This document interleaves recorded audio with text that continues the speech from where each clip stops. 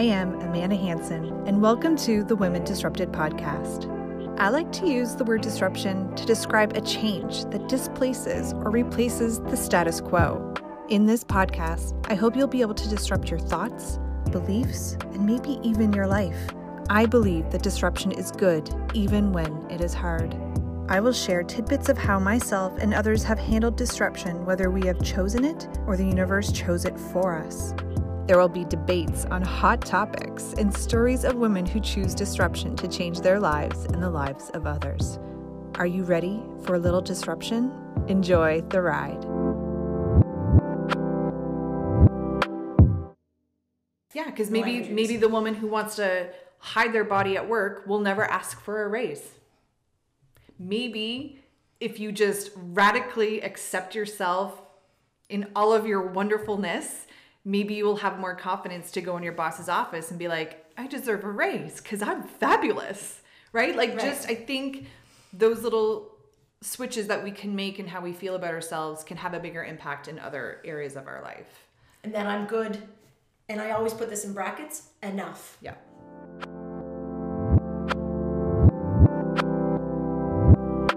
In today's episode, I wanted to bring on my friend Heather, who is eager to talk about her experiences and to bring awareness to women's struggles with body image and body positivity. For too long, we've been conditioned that in order to be happy or to make a desired change, that we have to change our exterior. And in areas, yes, this can help. But fundamentally, in order to get into the right headspace to do anything you want, you need to focus on your interior first. You need to work on your mindset about yourself before you can make any significant change going forward. This self-reflection is especially hard as women, as we've been conditioned to focus on exterior factors. Most importantly, our appearance, how we look, our weight, our skin, our hair color, the wrinkles. And in our discussion today, we give some coping strategies for people who struggle with their weight or how they look, and how we talk about why it's important to make what we look like unimportant in how we perceive ourselves and other people. And we also chat about how Western societal standards displayed in the media still instills body standards in people from a young age. And it gives them the idea that success is fundamentally attached to and reliant on being the perfect looking and organized person. We discuss a lot of heavy topics that I think are helpful for women and everyone to think about. We shouldn't have to kill who we are in order to change and meet a standard that we think is required for our success or for our worthiness. And our looks should never have to be a worry that gets in the way of meeting our goals. So today, I hope you enjoy and see all the benefits as much as we did from today's discussion. Hello, everyone. Today, I have my friend Heather, and we are talking about sharing her story about how her views of her body image has affected her for as long as she can remember. And so I wanted to share her story because the outcome might surprise you. It's not how to overcome maybe your negative body image of yourself, but it's to know that this might always be a struggle for you, and it's not something that you can possibly overcome. It is more about how can we cope and what strategies can we use so that we can learn to still live a happy and fulfilled life, knowing that we may always struggle with negative thoughts and views about our body. So Heather, thank you for coming. Heather reached out to me, so we know each other through a business club and we live close to each other. So we're actually here in person. And when she heard about my podcast and kind of what my theme was, she reached out to me to share her story. And I thought it was a very compelling story. And I think a lot of us are going to be able to relate to her story. So thank you, Heather. Thank you, Amanda, for having me. We're both taking turns putting our face in front of the mic. It's kind of fun.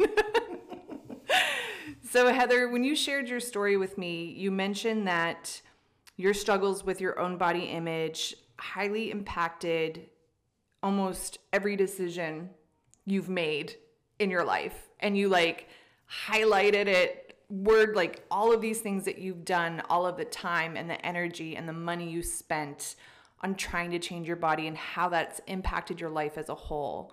So where did that first start for you? Like, when did you first start? When did it become into your awareness that your awareness of your body, and that maybe like you shouldn't accept it for what it is, or that you first had that feeling that it had to look different, or you had to actively control it or change it? So, great question. And I don't want to get too far in the weeds, but I can distinctly remember a moment. I'm 3 years old. I have this fabulous orange bikini that has this little bamboo ring in the middle for the top. And then I wore it to a pool party. The neighbors invited us over for a swim. And I remember going over, and all the oohs and ahs and all the attention that I got for wearing that bikini made me feel really uncomfortable. Don't know why, but I can distinctly remember the feeling. And then growing up, and I don't think this is not about my mother, but this is the context with which I grew up, is I can remember her getting ready to go out and her being in tears because she didn't have anything to wear because she hated her body. And so I would be lying on her bed, playing with her jewelry, watching her get ready. And that was the routine all the time. And it would start with, no, I don't want to go, or I can't go. And so just having that as a backdrop. But I was also in dancing. A lot of little girls get into dancing. Mm-hmm. And the conversation around dancing was about our bodies all the time. And not in terms of, I wasn't in ballet, I was in Highland dancing. But it was very much around, what we look like. And my dancing teacher spent an awful lot of time lamenting how her body had changed after she stopped competing. And so that was the noise. So, and here I looked like an average little girl. Like, you wouldn't think that this is something that I would be fixated on, but I started to take note. And I even mentioned to you the commercial, so I'm telling my age, but the commercial with Special K and about pinch an inch. And I remember being able to pinch an inch. And if you pinch an inch, you're pinching skin. Yeah. But just the anxiety of, oh my land, I can pinch an inch. And I would have been 7, 8. So then when I was 10 years old, we had the opportunity to live in St. Lucia for a year with my father's work. I wore a t-shirt every day to the beach at 10 because I was so self-conscious about my body. So let's go back to when you were 3 and everybody was commenting on the bathing suit. So what triggered that story? What triggered for me was it something that I try and talk about, and I'm more aware, and I've never been aware of this before, is to just stop commenting on people's bodies. Stop complimenting them on it. Stop commenting on their appearance and reinforcing it. I think, some people might be thinking, well, that's being oversensitive. But what it's done is it makes women feel really uncomfortable. And if you really want to compliment somebody, find something else to compliment them on, whether it's an achievement or their personality or something that they've done. And I think, we need to stop commenting on women's bodies once they've had children and they either have lost or not lost the weight. We shouldn't compliment them and say, oh, you look like you didn't even have a child. Like, we're praising the fact that their body, doesn't look like it's had a baby. Like, it's just, and so we've spent so much time focusing on that. And so one thing I try and do with my daughter is, now that I'm aware, is when she comes to me and says, do you think I look pretty, Mom? And so I turn it around and I say, how do you feel? Mm. And so she's like, I feel pretty. Then I'm like, then that's all that matters. So I'm trying to stop complimenting her or putting any kind of emphasis on her appearance in hopes that it will combat the conditioning that she's going to have growing up. And similarly, when you see little girls, it's so easy for us to say, oh, aren't you pretty? Mm-hmm. So the question that I'll always lead with is, what are you reading?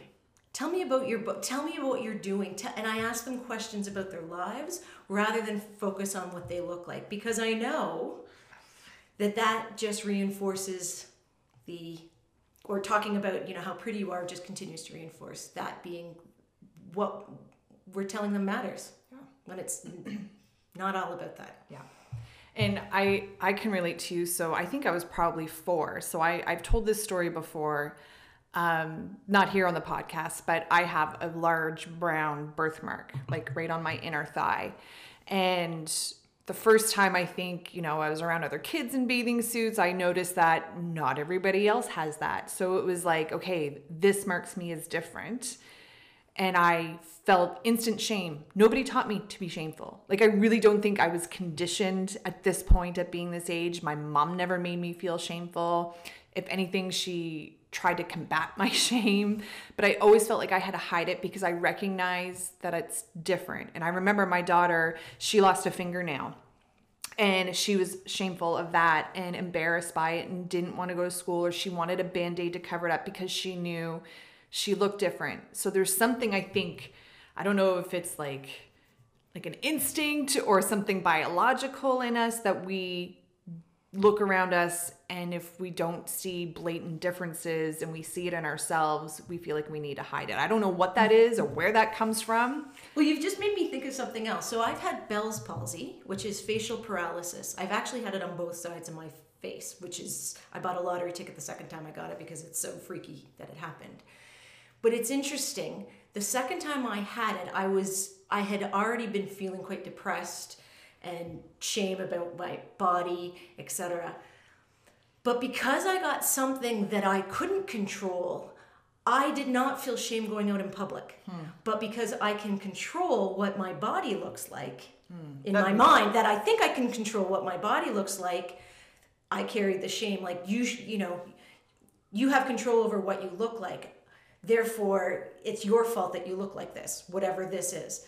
But with Bell's palsy, it's a virus. So I didn't have the shame that my face looked droopy or anything. I was not embarrassed to go out in public about that. And looking back and seeing the contrast around my approach, because for me, my body it's something you can control. And if I can't control it, what does that say about me? Yeah, that's a good point. So there's so many industries and businesses out there who profit off of teaching us that we can control how we look. And if we can't, we can pay them money to put Botox in our face, to change the shape of our nose, to cover scars, to build a beautiful body by getting toned. Like, we're just inundated by all of these industry who benefits from us thinking that we're constantly something that needs to be fixed, and that there's this perfect version of what a woman looks like, and we all have to strive for it and feel embarrassment or shame if we don't achieve whatever this concept of a beautiful, perfect body is. And so it's a lot of unpacking and unraveling to really identify, like, what is your version of beauty versus the version of beauty that the world has told you to strive for. And that's a lot of unlearning, and it's my work. And I think with your story is that, I think for all of us, like, it's always a journey. It's something we're always going to be aware of. There's times that it's not in my awareness. I don't think about my body. I don't care what it looks like at all. And then there's times that I do. And it's an up and down journey. Well, I think you've also touched on a really important point. Where did this come from? Yeah. Where does this desire to look a certain way come from? So we know it's rooted in patriarchy. We know it's rooted in white supremacy. We know it's rooted in all of that. But it doesn't make it any easier on a day-to-day basis. Yeah. It just is what it. Recognizing that's where it's about, and I feel a tremendous amount of. There's almost guilt and shame that this is something that I even deal with. Like, you've got so much, this is your problem, and you're like, I'm a smart, educated woman, right? And what I love about you is that you are self-aware, so you recognize, like, not should, because I don't like the word should, but it's like, I don't have to believe and think these things if I don't want to, but they are still there. They're so ingrained. So how can I combat it in a way so I can still freaking feel happy and accept myself the way I am? So so I know you told the story of wanting to hide your body under clothes, can you think of maybe like the first time you actively made a decision to like change your life or do something like purposely other than like hiding that was ingrained in trying to change your body? Absolutely. I have a whole sequence and Sure. It's pretty funny actually when you look back at it. But my first summer job after university was working as a greenskeeper. I was so excited that I was going to be able to be walking all day long because it was going to mean I could look better. It had nothing to do with the job. So a lot of the activities that I took up, so third year university, I went away to France, and I thought this would be a great opportunity for me to focus on getting more fit. I even had a little number that I had on my wall about how much I wanted to weigh. And I was like, when I come back, I'll weigh this. And won't that be a fabulous reveal when I come back? And when I say this, I was an average looking person already. So I didn't have any work that I should be doing. So I have a whole series of things that I've done where I think it's very if then. If I do this, then I will lose weight. If I go to France, then I will lose weight. If I, at the end of fourth year university, go out to Vancouver, that'll be another time that I can start again and, try build new habits. And of course I fail miserably because that's not how it works. I even have a story where I was feeling out of control in my life in Toronto, and I was like, I booked a trip. You're gonna laugh. I went to Africa for 3 months and went camping. It wasn't to go to Africa to go camping. It was to create a place where I had all the time in the world to work on my body. Wow. And the more I would fixate on it, the worse it would become. So I realized after Africa, and I have a whole bunch of series of these things where I would try, if I just change my environment, it would be different. Right. That's really what I was looking doing. outward. Yeah. And that's what we've been conditioned to believe. Well, you need to come to the gym and get toned up and do all these things. You need to restrict all this eating to feel better, when the work has to happen internal. We have to change our motivations and our beliefs first before we're going to change any of our behaviors. So I was in that. So finally, after, I come back from Africa and all these other things where I've been trying, if I just change my scenery, I'll be able to change my habits. But then I fell into the trap, if I just work harder where I am, I'll be able to change my habits. I bought a Bowflex. I don't think I ever used it. I bought, like the late night whatever videos to buy. I bought memberships to gyms that I never went to. And I would fixate so much on what I would eat, and nothing changed. But what did cost me, so it cost me financially, all these things that I was spending money on. And I mean, I even went to and these are all in my 20s, I even went to a plastic surgeon to inquire about liposuction. And again, I looked like I can look at myself and look, wow, there was nothing wrong with you. And I paid my $100, and he had a lot of plans for me. But I just think of the financial cost of how much I've spent in this space. But what really saddens me is how much energy I've expended focusing on all of these things and what it has cost me socially. So I didn't go out. If I didn't feel good about myself, I wouldn't go out. I wouldn't date. How I missed out on so many activities, but then also from the energy I was spending focused on myself and the navel gazing that goes with this. Think of all the other things that I could have been doing to change the world. And not that I can change the world, but what I could have been doing with my energy. Mm-hmm. And that's actually probably saddens me the most. Right. Because money comes and goes. Yeah. Time, it goes. Yeah. And just the intellectual energy and passion and all of that was so much spent on, what I was going to, how I was going to show up and how people were going to judge me. And and my friends don't judge me or make comments. Like I don't have parents who comment on my weight. I don't have friends it is completely internalized where this comes from. Yeah. But I'm so saddened by what I could have been doing with that energy, where I could be professional, where I could have been. I'm not a mother, and I know that I missed out on dating during prime years because I was so self-conscious of my body. Yeah, that helped me in my journey, that realization of, okay, so I had this birthmark. Because I remember as a kid, I was thinking, as soon as I'm an adult, I'm paying to get this removed. I never did. And it wasn't until I went on my own, like aware of my own negative body image and, you know, what I was doing in my own life to prevent myself from fully accepting myself. And so I still wanted to cover my birthmark. And I finally had to make the decision, okay, and the awareness of, Amanda, all of this extra time and energy you're putting into hiding it, and even just thinking about this birthmark, is I'm allowing negative thoughts and energy to be in my space. And I was like, I made that conscious thought, like, I don't want that. So I'm going to stop doing that. Like, I do not hide my birth. Like, there were still times when I finally fully accepted it and I showed it without hiding it. I still would have like the thoughts of, Amanda, you should. I don't have those at all. Oh, well, that's not true. It might, like a small thought might pop in, but I can easily just like dismiss it because I've already identified as a woman who will show up fully of whatever her body looks like, no matter what it looks like, how jiggly it is. I will always put myself in a bathing suit and show myself without. So I've identified as that woman. So that always is my forefront every time I want to hide or think a shameful thought. Well, so you're a very confident woman. People would recognize me as somebody who's very confident.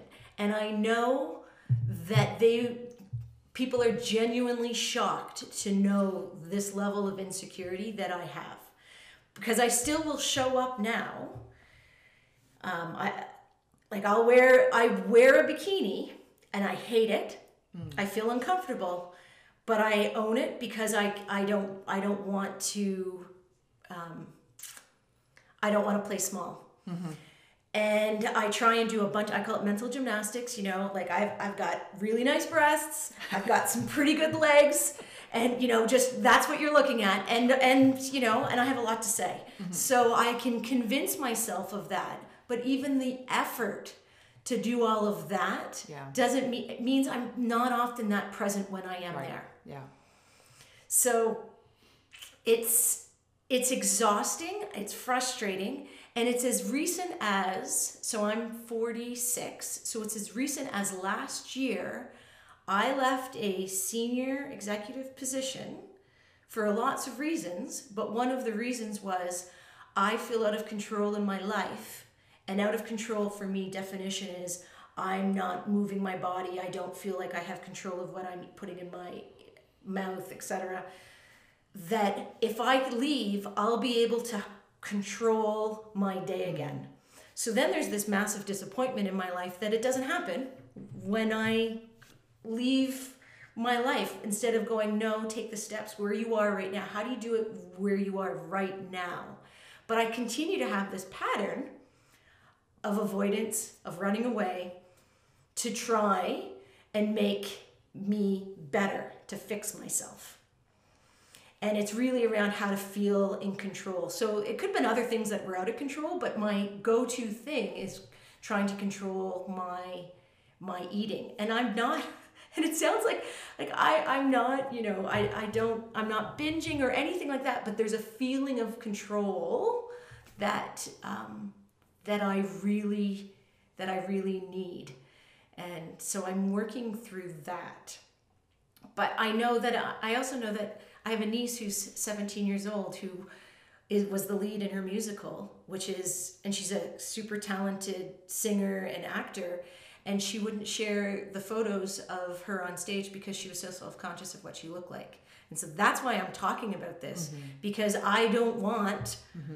At 17, I can help you at 17. At 47, I'm just now coping. Yeah. That's what I'm doing. I don't want people just to have to cope. When did it become first in your awareness an acknowledgement that everything is motivated about changing my body or controlling my body, and that maybe this isn't how I want to live, or a recognition that maybe there's something wrong with this thought process. Were you aware that maybe this isn't how you wanted to live or think, and did you just ignore it, or did like something happen that it just kind of came into your awareness and be like, oh, I don't have to actually live and feel and believe these things. There is another way. First of all, I don't actually know if I'm there yet. Okay. That's the first part. Right.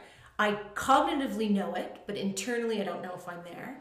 The realization was on the highway between your house and my house, not today, but just one day, not that long ago, I went, oh my God, all the decisions I've ever made have been around what can I do to control my body.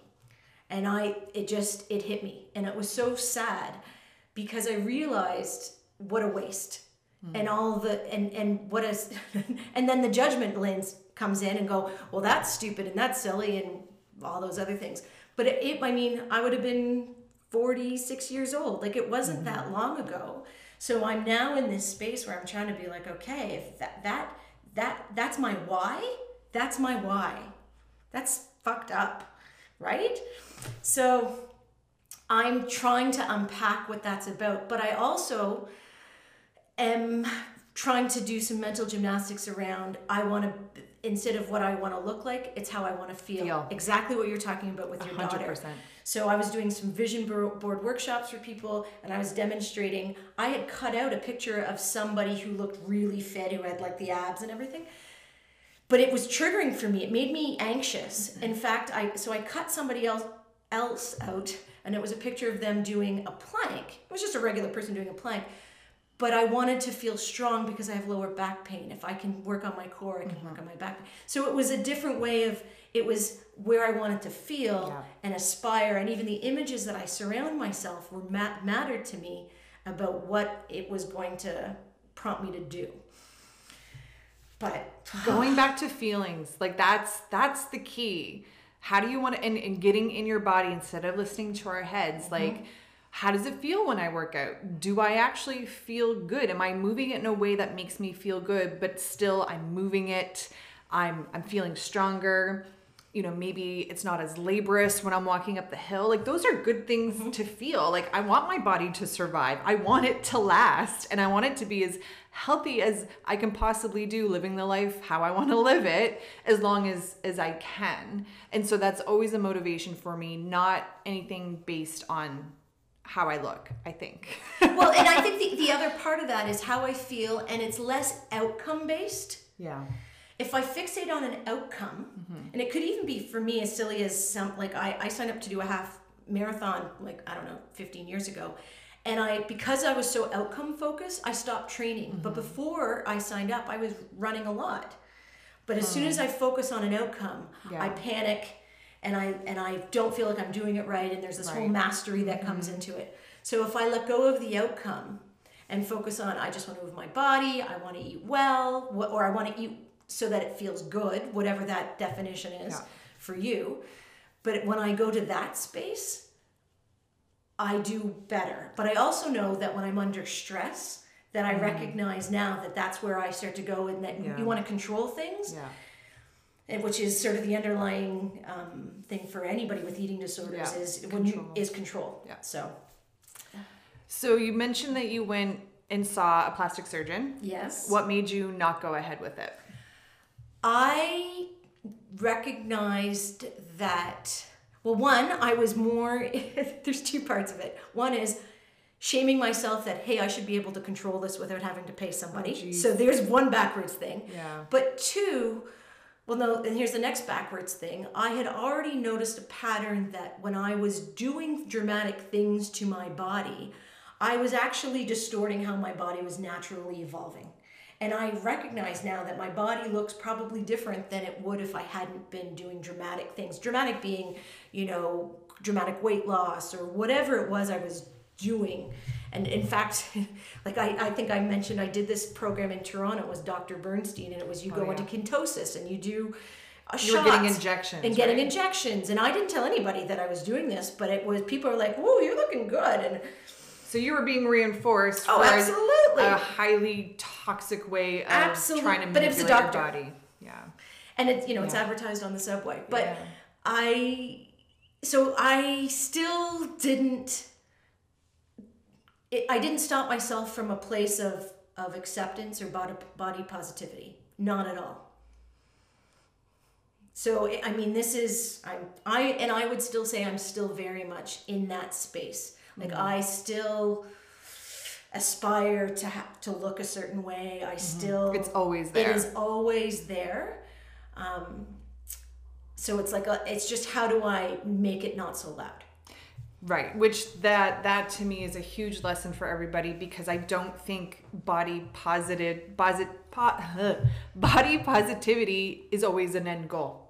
It's either just being aware of it and how it does influence you and affect you, and awareness is key, because if you can be aware of it, then you can do something with that information, those thoughts that you're having. And maybe it's just getting body neutral, where it's like, this is just a body, whether it's, no matter what it looks like, I don't even feel anything about my body. It doesn't matter. That might be something to work on, but I think it's just day by day. And I think, when you hit it on the head, where it's like every time you went, goal focused, you lost just that everyday journey and how you feel in the moment. And I can relate to that in other areas of my life. Last year, it happened to me, and it was with my business. I felt like, well, it's my my first year of business. It was just, let's just see what happens. And if it doesn't work, that's okay. It was only a year. But then I made it work. And so all of a sudden it's second year, and now I have to make money. I have to, I hear all these women making $10,000 a month, and I'm like, oh, I'm nowhere near that. So I must be a shitty business owner. And so I became so focused on the end goal, what the end needs to look like, and how to do it right. And there is a right and wrong way. And so what I lost was the joy of the journey and being aware of what I've actually accomplished. And so this year, all of my work is, I want to just freaking enjoy the journey. And so I'm learning to be more present in my life. I don't think about tomorrow. I don't think about 5 months from now. I can't, because if I do, then I lose my presence. I lose feeling good in the moment. And that's the only way that I'm feeling good right now. So good. And I think you've touched on the idea that this pattern that I have, that when I get outcome focused, I have that same pattern in work, in other things that I'm doing, and how destructive or counterproductive it is. So the work for me is what you just described. So I'm going to be looking to you more for that, because I know that's what matters. And I'm so lucky. I have a husband at home who is so, he runs every day, and I am happy for that. But there would have been a point in my life where I wouldn't want to even be around somebody who was successful, because it only made me feel shittier about myself. Yeah. So using it as somebody to reach their hand down and pull me up, rather than pushing it away and isolating myself from things like that. So you sharing your story, just even with your business, is helpful to exploring what comes up for me, and that whole and I am a counseling therapist. We do this work all the time, but we also know the expression, the cobbler's kids don't have any shoes. Okay, I never heard that, but I understand. Do you understand, right? That, do as I say, not as I do. Yeah. That, as it comes up, how do you examine that feeling without judgment and accept it and let it wash over you, rather than trying to act?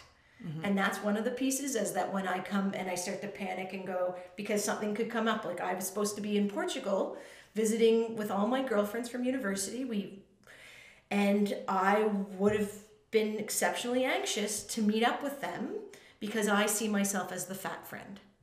And so you and I talked about this. So you brought up the word fat, and you and I talked about this the other night, where you only think that's a bad thing because you think fat is bad. Correct. So we need to change the definition of fat. So fat is only bad if you believe it's bad. Like if somebody was to call me fat, I'm not offended, because I don't think fat is bad. I truly don't, because I've already changed that definition for myself. And so that is, I want to teach my daughter that as well. And so, we've all gained weight since COVID. The COVID-19. Yeah. And, love my husband and I rub his belly and I talk very positively. God, he's gonna kill me. But he doesn't listen to this podcast, so it's fine. It's fine. And so I rub his belly and I say, there's some fat on your belly, and I do it with mine as well, like not just my husband. And if he's like, well, you're fat shaming me, and I'm like, no, I'm not, because I'm just calling it out. It's just fat. I'm not saying it's in a negative way. I'm not saying it's a bad thing. I'm not telling you need to lose it. So it's all about how we use the term fat, and how, if we use it negatively against somebody, then that comes from belief that fat is bad, but it's not. And taking back the word fat, just like I take back the word bossy, I celebrate that I'm bossy. Yeah. I am a boss. I lead, I'm a boss. I am the boss. I had an employee who would call me boss lady. Thank you. I am the boss. I am a boss. But it's that same attitude about how I would embrace that word about the other. And I look at it and I can even, what you said, Amanda, I can feel my own resistance to that. So I know it's such a visceral reaction and how it can even remove me from even this conversation. Right. And so I'm just, so the awareness, I'm not at acceptance for sure, but I'll take awareness. That it is the first step. Awareness. It is the first step. 100%. And if that's the only place that you get to, and I think even though it still might be a struggle, awareness, I would like to believe, I'm not you, so I don't want to put words in your mouth, that you might have a little bit of a happier life just being aware of it. Because I think you can make small little tweaks along the way instead of letting it control you. And also talking about it. I never shared any of this with anybody, any of my friends. The gate opened first with my husband, but now I'm just now that I have awareness of what it is versus something that I was fighting within myself all the time where I was flawed and broken. Oh, I know what this is. Oh, let me now give it a platform, because I also, by sharing it, I think it takes a lot of power out of it, diminishes it. Absolutely. So I know that power of that. That's what I would say to clients, get it out. So this is all coming in talking to you is part of the therapeutic experience for me. Well, and when you you and I didn't really talk a whole lot, then all of a sudden you send me this, you're like, Amanda, I want to talk about your podcast. And then this huge, and I was like, what was crazy, it was literally the day before I haven't released any of this content yet, but I spent 3 pages, I just let it pour to me. I wrote 3 pages on this very topic. And so I was just you read my mind. The universe knew that this topic needed to be talked about. And then when we had dinner the other night, to realize that your end of the journey, there is no end of the journey. The journey is I'm now aware of it. I recognize this is always going to be a struggle, and that's where I'm at. And that's right. That's and that can be good, and that's absolutely good enough. That's good enough. That's absolutely, and that's what I want. I just want women to wake up. I want them to wake up and bring it into their awareness that the negative thoughts and the negative things and the things that they've done and felt about themselves regarding their body, it doesn't have to be the way you live. It doesn't have to be the way you think. And know that you have been conditioned to think these things, and that there is another way of thinking. And you may never get there, but at least bringing it into your awareness so that if you have the opportunity to influence the next generation, you won't be a part of the conditioning for them. Well said. Yeah. So that's my why. That is my why. I don't think I can change anything right now, but I hope to be a voice to influence other women to become aware of it, so that when it comes time to influence the next generation, there's a shift, and the shift will just keep happening. It's an evolution. With more, exactly. And so it has to start somewhere. And so we have to keep telling these stories. And what's important to me is to call out, this is just this deep. So I'm a challenger, I'm an injustice fighter, and I want to call out every company that uses shame marketing to convince women to buy their products or services. There's so much wrong But a lot of them, they don't even know, they're not even aware that what they're doing is harmful. Absolutely. They don't. They don't. So I know they're not doing it out of maliciousness. I think some are. Some are 100%. I mean, Weight Watchers blatantly has admitted that their whole program is so that women are on it for life. So they can take their money. Like, and we both have started following Jennifer Bravo. And she had posted something about how much Oprah Winfrey was spending time in Weight Watchers. And for me, my comment was, she has this huge platform. Could she be spending her equity on something bigger and bolder and more empowering than focusing on losing weight, right, and changing our bodies? But because where I'm seeing happening on this body positivity, body image, empowering movement, it's an extension of, and I'm very conscious of this as somebody who works technically in the self-help space, being a therapist, is the idea that we're broken and we need to be fixed. And there's a lot of the work that's being sort of given to women around, you are broken how you feel, you are broken about how you look, you need to get better. It kind of plays into the idea that we all need to be, there's a mastery that we need. You know, men will only apply for a job if they have 60% of the skills, and women will wait till they have 100% of the skills till they apply. So this mastery thing. So I am aware of how the diet culture is bleeding into the self-help piece, and that's what, you know, Oprah's up on stage talking about this, around how we can do what we need to, how we can fix ourselves. And I just challenge, do we need to fix ourselves? What's broken? Well, right. And I don't believe we are. And my philosophy with that is, I love learning. And I see it just as growth. I just want to always continue to grow, and I always want to learn, but I will never look back and shame myself on where I was before, or think that I effed up. Well, I mean, if I make a mistake, like, I'm going to make a mistake and I will call myself out on it, but I'm not going to be like, get stuck in that loop of, I should, like what we're seeing now with Black Lives Matter, that movement, what is like possibly going to civil war in the US, and understanding our own white privilege is like, I feel so much anger towards myself for thinking that because I don't have racist thoughts and I don't have racist actions, that is enough, where it's not. And I get, you know, I don't want to get stuck on what I did before, what I did or didn't do before, and try and just, okay, where am I at right now? What can I learn right now and grow? And I think that's an interesting approach, is to making sure we are positioning what we're doing as growth rather than fixing. Right. And I think, and because the audience, it can be very much, so I'm thinking of some of my clients, it's just like, and it's no different than me going into the plastic surgeon saying, fix me. And I've had clients come to me and say, fix me. And I'm like, you're not broken. Yeah. And so it's really interesting, and they're women.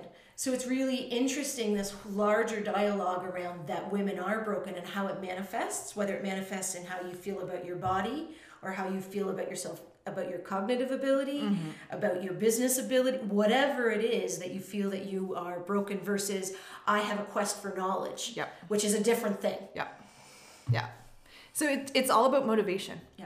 It's just the why. It's the why. It's the why. And that's what I ask women when they, you know, I'm a style coach, and when my clients come to me and they're like, okay, Amanda, I want to wear these dresses, but I have to cover my arms. Help me find a dress or a layering piece that doesn't make me feel frumpy while I still try and cover my arms in this beautiful dress. And I'm like, I can't. I won't. Like, that's not possible. So instead, how about we just show our arms? And when they bring up how that makes them feel, I get to the why. Like, why do you feel like you have to hide your arms? Where does that come from? And then they have that realization of, oh, actually my reason doesn't make sense. Oh, maybe I should think about maybe something different. Maybe I don't have to hide my arms. And it's just that little shift. And I know it might sound so small, like minute, but I do feel like that is the gateway, like one of the gateways of women having more impact in their own life and having the impact in their families and their communities and the world at large is to just stop hiding. Like, stop the motivation of shrinking and hiding and making yourself small. That's huge. And it's a catalyst. And you say, I like the way you position it as a gateway, because you're just cracking it open on one thing, but then the dam breaks, because then you start thinking about, well, what does this mean? I'm thinking about this about my arms, but how am I thinking about this the rest of my life? Yeah, because maybe the woman who wants to hide their body at work will never ask for a raise. Maybe if you just radically accept yourself in all of your wonderfulness, maybe you will have more confidence to go in your boss's office and be like, I deserve a raise because I'm fabulous, right? Just, I think those little switches that we can make in how we feel about ourselves can have a bigger impact in other areas of our life. And then I'm good. And I always put this in brackets, enough. Yeah. And it's funny, as you're saying radically accept, Amanda, I still, I can feel the wave come up. It goes, I can't. It's so fascinating. But I sit here and I witness it and I go, okay, that's uncomfortable. And that's my work. We have to, and I had this conversation with somebody else she's a brown woman, and I reached out to her. She's a past client and she's become a friend. And I'm like, how are you doing in all of this? And so she's like, I still feel really uncomfortable, but she's like, I think that's the point. We have to feel uncomfortable. If we're happy, we're not going to change. We only change when we're uncomfortable or we're unhappy. So that's why I'm always changing, because I actively seek out the things that make me uncomfortable.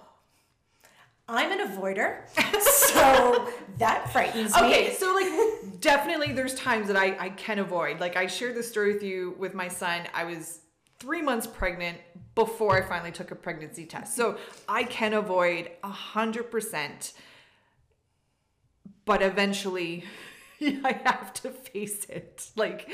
And so, yeah, so if you know that you're an avoider, what small actions can you take? And I will lean into, I will step into the work, and then there's a part of me that mourns how much energy I use for that work. That makes me sad. You don't want to have to do the work, because you could be using that time elsewhere. Yeah, and that makes me sad. But I think you putting the energy and time into that work, it could end up bleeding into other things for you. I think so. I hope so. But I call it the work. That's my work. Yeah. That's my work. Is there anything else you want to share or say? No, I just really appreciate the opportunity to come here and talk about it. It's therapeutic for me. I hope it's therapeutic, catalyst, action type things for other people listening. And if you're judging this as well, contemplate what you're judging and why you're judging, because I'm certainly somebody, when I listen to things like this, that I can be like, well, I can rationalize and judge about what other people, how they talk about their bodies, and that's part of my work too. Right. It's the awareness of it. Yeah. Thank you for first off, thank you for reaching out to me and sharing your story, because it's vulnerable, especially when you're a confident woman, because you identify as a confident woman. And so when we have these parts of us where we're not feeling we want to hide that part, because we identify as a confident woman, and it's can come feel embarrassing to feel about something that's we might think is weak, which I don't think it is. I do not think it's a weakness.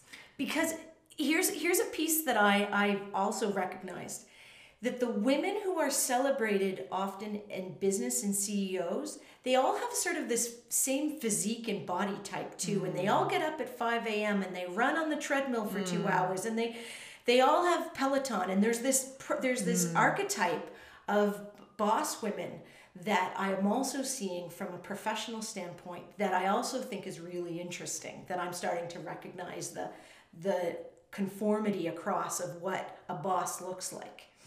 And has that been purposely filtered?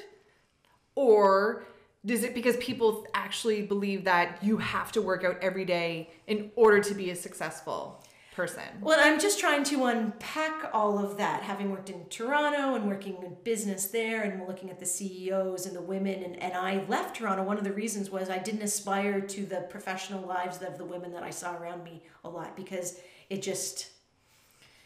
But we're going down a whole other rabbit hole. I apologize. No, and I always question, like, well, what is the definition of success? Right. But from title, purely from title. Yeah. So I don't need to be a CEO. You are a CEO. Well, but it's like, but in order to be successful, right? I don't need to make $1 million to be successful. I have my own. Last year I had to rewrite my version of success, and my version of success is feeling joy in my journey in the day. So I resisted that.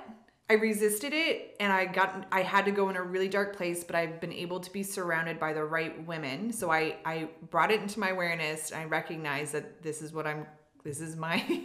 my struggle, and having to like confront that and actively change it. So it's been work. Like, it did not happen overnight. This is me talking on the other side of it. And it's just, anyway, I think we've gone off topic, but so thank you. I was saying, thank you for reaching out to me and being vulnerable to share your experience and your lessons. And I know this is going to help other women. So thank you. Thank you, Amanda. Thank you for your time. Thank you for your support. And I look forward to listening to more of your podcasts. Okay. Thanks, Heather. I want to thank you for listening to the Women Disrupted podcast. Make sure you check out the show notes for any additional information or links about today's episode or guest. If you enjoyed today's episode, then hit the subscribe button and make sure you get all the latest episodes. Also, if you feel that anyone could benefit from this episode, then please share it or give it a review. The Women Disrupted podcast is sponsored by Simply Stylish Inc. and produced by James Higgins Productions. Stay disrupted, ladies.